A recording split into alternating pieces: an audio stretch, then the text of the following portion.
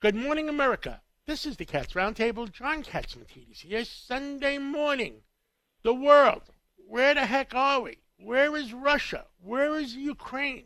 How is it affecting the whole world? The threats that the Russians are making. Where are we with that? Is that a lot of crap or is that real? With us today is one of the most qualified people I know to answer the question. Is General Jack Keane, a four-star general. He's been there. He's been all the way in the top. Good morning, General Keane. How are you today? Oh, that's great. Wonderful to talk to you, John, and your audience. Thank you. I'm going to give you the floor to try to give the American people the pulse of what you think is going on. Yeah, well, in terms of the war in Ukraine, the Russians have some military momentum where they've been able to take some territory in the eastern part of the Donbass region. This is the region where the Russians have always been present since 2014. They only occupied about a third of it in those 8 years. So now they've taken some more territory, and they're trying to take another 40 to 50% of it. But they're going to struggle quite a bit because the casualties and the equipment losses that they've taken since April have been devastating. Meanwhile, our Ukrainian friends are preparing, sensing there is a vulnerability here among the Russians, are preparing to conduct a counteroffensive. And what's going to be critical here is they have the skill, they have the will, they've got the people. What they really need is all the ammunition and the equipment to do this. And by far, the United States is the number one contributor to it. I'm frustrated with some of the Europeans who are not providing as much as they can, particularly the NATO Europeans, because of the contingency that we may have a war with Russia. Well, the war with Russia is here. It's being fought in Ukraine.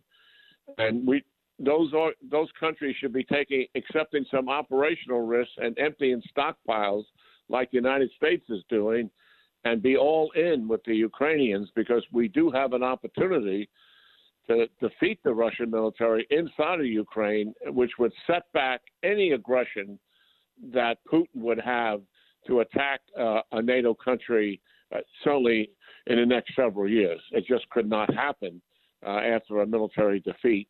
And that opportunity is there, and I hope, but I doubt the Europeans are going to be all in with that. But that's what we're going to see over the next several weeks and months, finishing the summer and leading into the fall.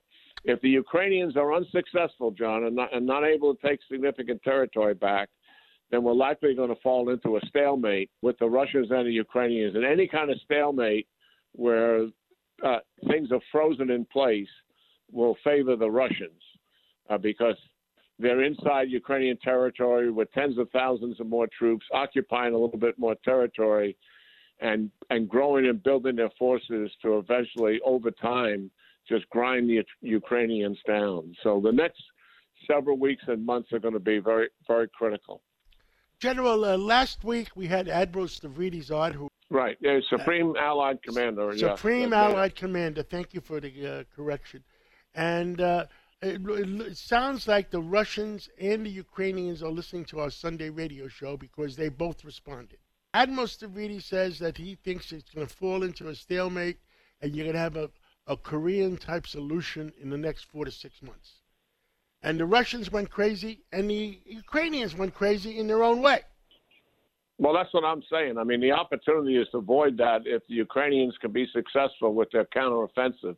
There's no certainty they're going to be successful, but all I can describe to our audience is the opportunity is there.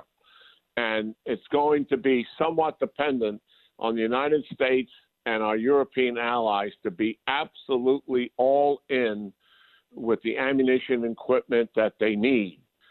Our objective, I believe, in Ukraine, as are most of the Europeans, with the exception of the United Kingdom, at least when Boris Johnson is prime minister, and he still is, our objective, in my judgment, and we have a lot of rhetoric surrounding why we're in there, to protect an independent sovereign state and guarantee that to strategically defeat Russia.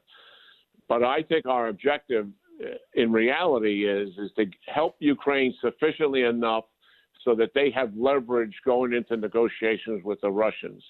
That, to me, is fundamentally misguided.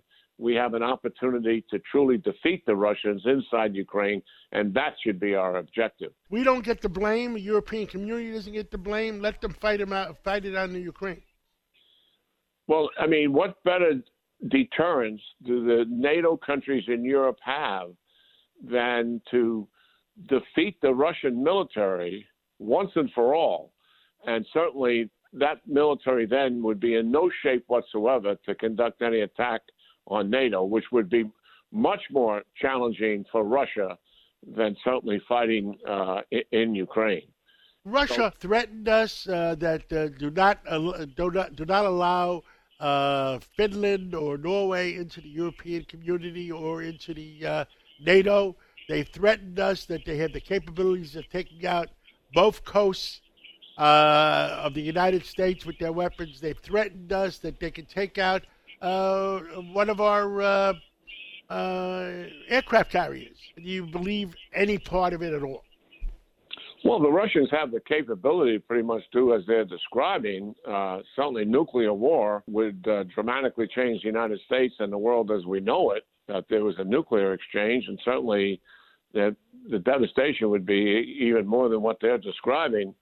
Certainly all of that capability is there, but I think most of this is just brandishment on their part because they think they can get inside the head of our president and our administration, and to a larger extent the American people, by creating fear. If the United States escalates by providing certain types of weapons, then you're going to suffer consequences, and we may have to indeed use our nuclear weapons. Well, just think about that for a second. I mean, right now the Russians have got all the war they could possibly deal with in Ukraine. Their casualties are staggering. Putin is so afraid to go to full mobilization, which would be able to get him tens of thousands of more troops into the fight. And the reason he doesn't want to do that, because that signals to the Russian population that he's losing the war. And that is something that he is very concerned about. He doesn't want to lose the support of his population. So Russia has huge problems right now, significant ones. And that is why they're desperate and throwing out this fear-mongering. And I think what we have to do is be steady, be firm, have our wits about us in what really is reality here. And I agree with you, some of the sanctions in the near term aren't working that well, principally because Russia's making more money on oil this year than they did last year. In the longer term, those sanctions are going to take a significant impact on them. And I hope that the sanctions stay. This is not about going into negotiations and removing the sanctions. Russia has to pay a price for the war crimes they committed, for the horror that they have bestowed on the Ukrainian people. And those sanctions have got to stay in place, in my judgment, indefinitely. Last question. There was an incident last week about this Russian aircraft, the Antonov, that went from Serbia, and for some reason it crashed, and it was on the way to someplace else, I forget. It had crashed in northern Greece, and it was full of weapons, and the insinuations were there, weapons that Ukraine got, they were selling them to somebody else for cash. Have you heard any update on that?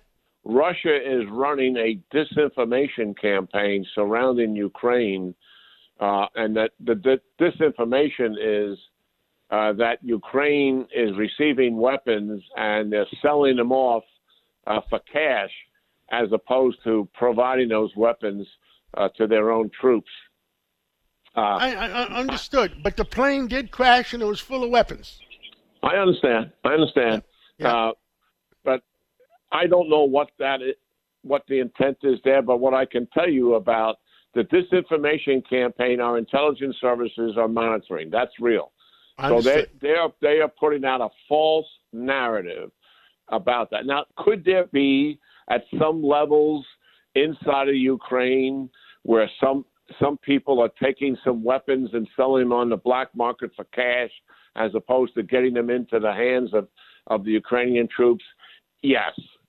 Could that certainly be happening on some kind of a modest level? Yes. But listen, we know for a fact that our howitzers, our ammunition, our HIMARS, and other things have gotten into the hands of the Ukrainians. We know that is working, and we see the results of it. We have exquisite intelligence every single day of what is going on in that battlefield. I'm talking about the United States. Understood. What we see is happening there, and we know what's going on there. I don't buy into the fact that there's some high-level corruption going on and Ukrainian weapons are being siphoned off and are going someplace else.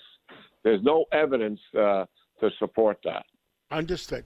General Jack Keane, retired four-star general, former vice chief of staff of the United States Army, and Presidential Medal of Freedom recipient. Thank you so much for everything you've done for America and continue to speak out for America. We're there by your side because this November we have to make sure America goes in the right direction. Thank you so much. Yeah, great talking to you, John, and your audience. And a born and raised New Yorker, by the way. Well, that's right. Me and you talked about it. Thank you. And when you get back to New York, we'll have a scotch over it. All right, you got it.